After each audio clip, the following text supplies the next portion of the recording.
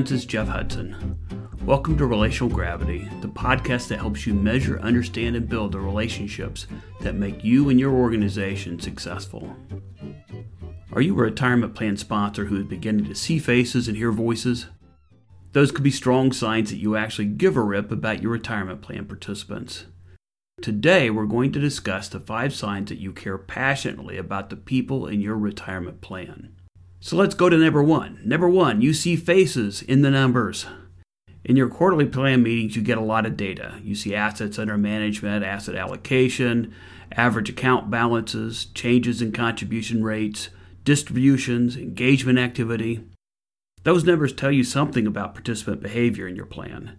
And when you give a rip, you can see the faces and imagine the lives in the full diversity represented by the people in your plan. You see their faces and understand they don't all look like those sitting around the meeting table. Number 2, you hear voices in your communication and education. As you review retirement education and communication programs, you hear the voices of your members. You hear their accents, the dialects they use in the break room and in conversation. You hear the words they use when asking you questions about their retirement plans. You feel a little uncomfortable with the language used in your communication education material because it doesn't sound like the words a retirement plan expert would use. Yet you put down your red pen and smile. It sounds nothing like the language used with your attorneys and investment advisors. That means it's perfect. All right, number 3, you give up latte talk, particularly pumpkin spice latte talk. Google the words latte and retirement and you'll find nearly 32 million results. A typical example is to suggest you stop spending money on lattes to save more money for retirement. Real people hear this judgmental indictment loud and clear. An article in The Atlantic calls this coffee shaming. There is a specific demographic that is more likely to purchase lattes regularly. But suppose your audience includes those outside that demographic who struggle with utility or medical bills.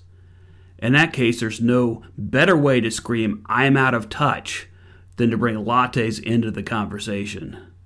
The educational point is to empower people to make the financial choices that help them spend less and save more.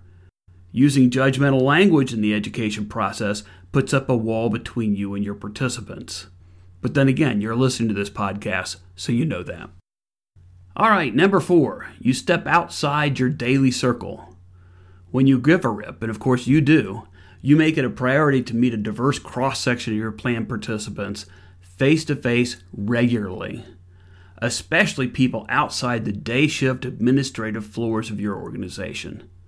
You don't have to be a retirement advisor or counselor to do this. But whether it's going to seminars, webinars, benefit fairs, or other events, make sure you take the opportunity you get to talk to the people you serve.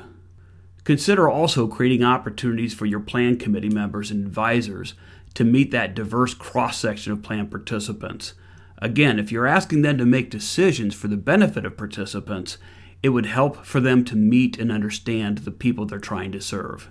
You'll never see their faces or hear their voices in your decision-making if you don't do this.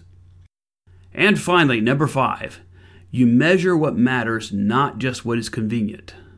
This means looking beyond financial data and online activity reports to measure financial well-being, decision models, and participant thoughts and perceptions and desires. Your record keeper can provide a wealth of plan-specific data related to participant activity, asset allocation, and account balances. And they can sometimes provide data on national research. While it is less convenient, gathering data on your participants' diversity, their life circumstances, and financial well-being is not overly complex. And it's not too challenging to benchmark that data against national research. Retirement plans are about more than financial, investment, and benefits administration. At their core, they're about people. Real people, your people, unique to your plan. You wouldn't be listening today if you didn't give a rip. Make an appointment with yourself this week and get started on a relationship building plan. Thank you for listening to another Relational Gravity podcast. Remember, it's about relationships. Always.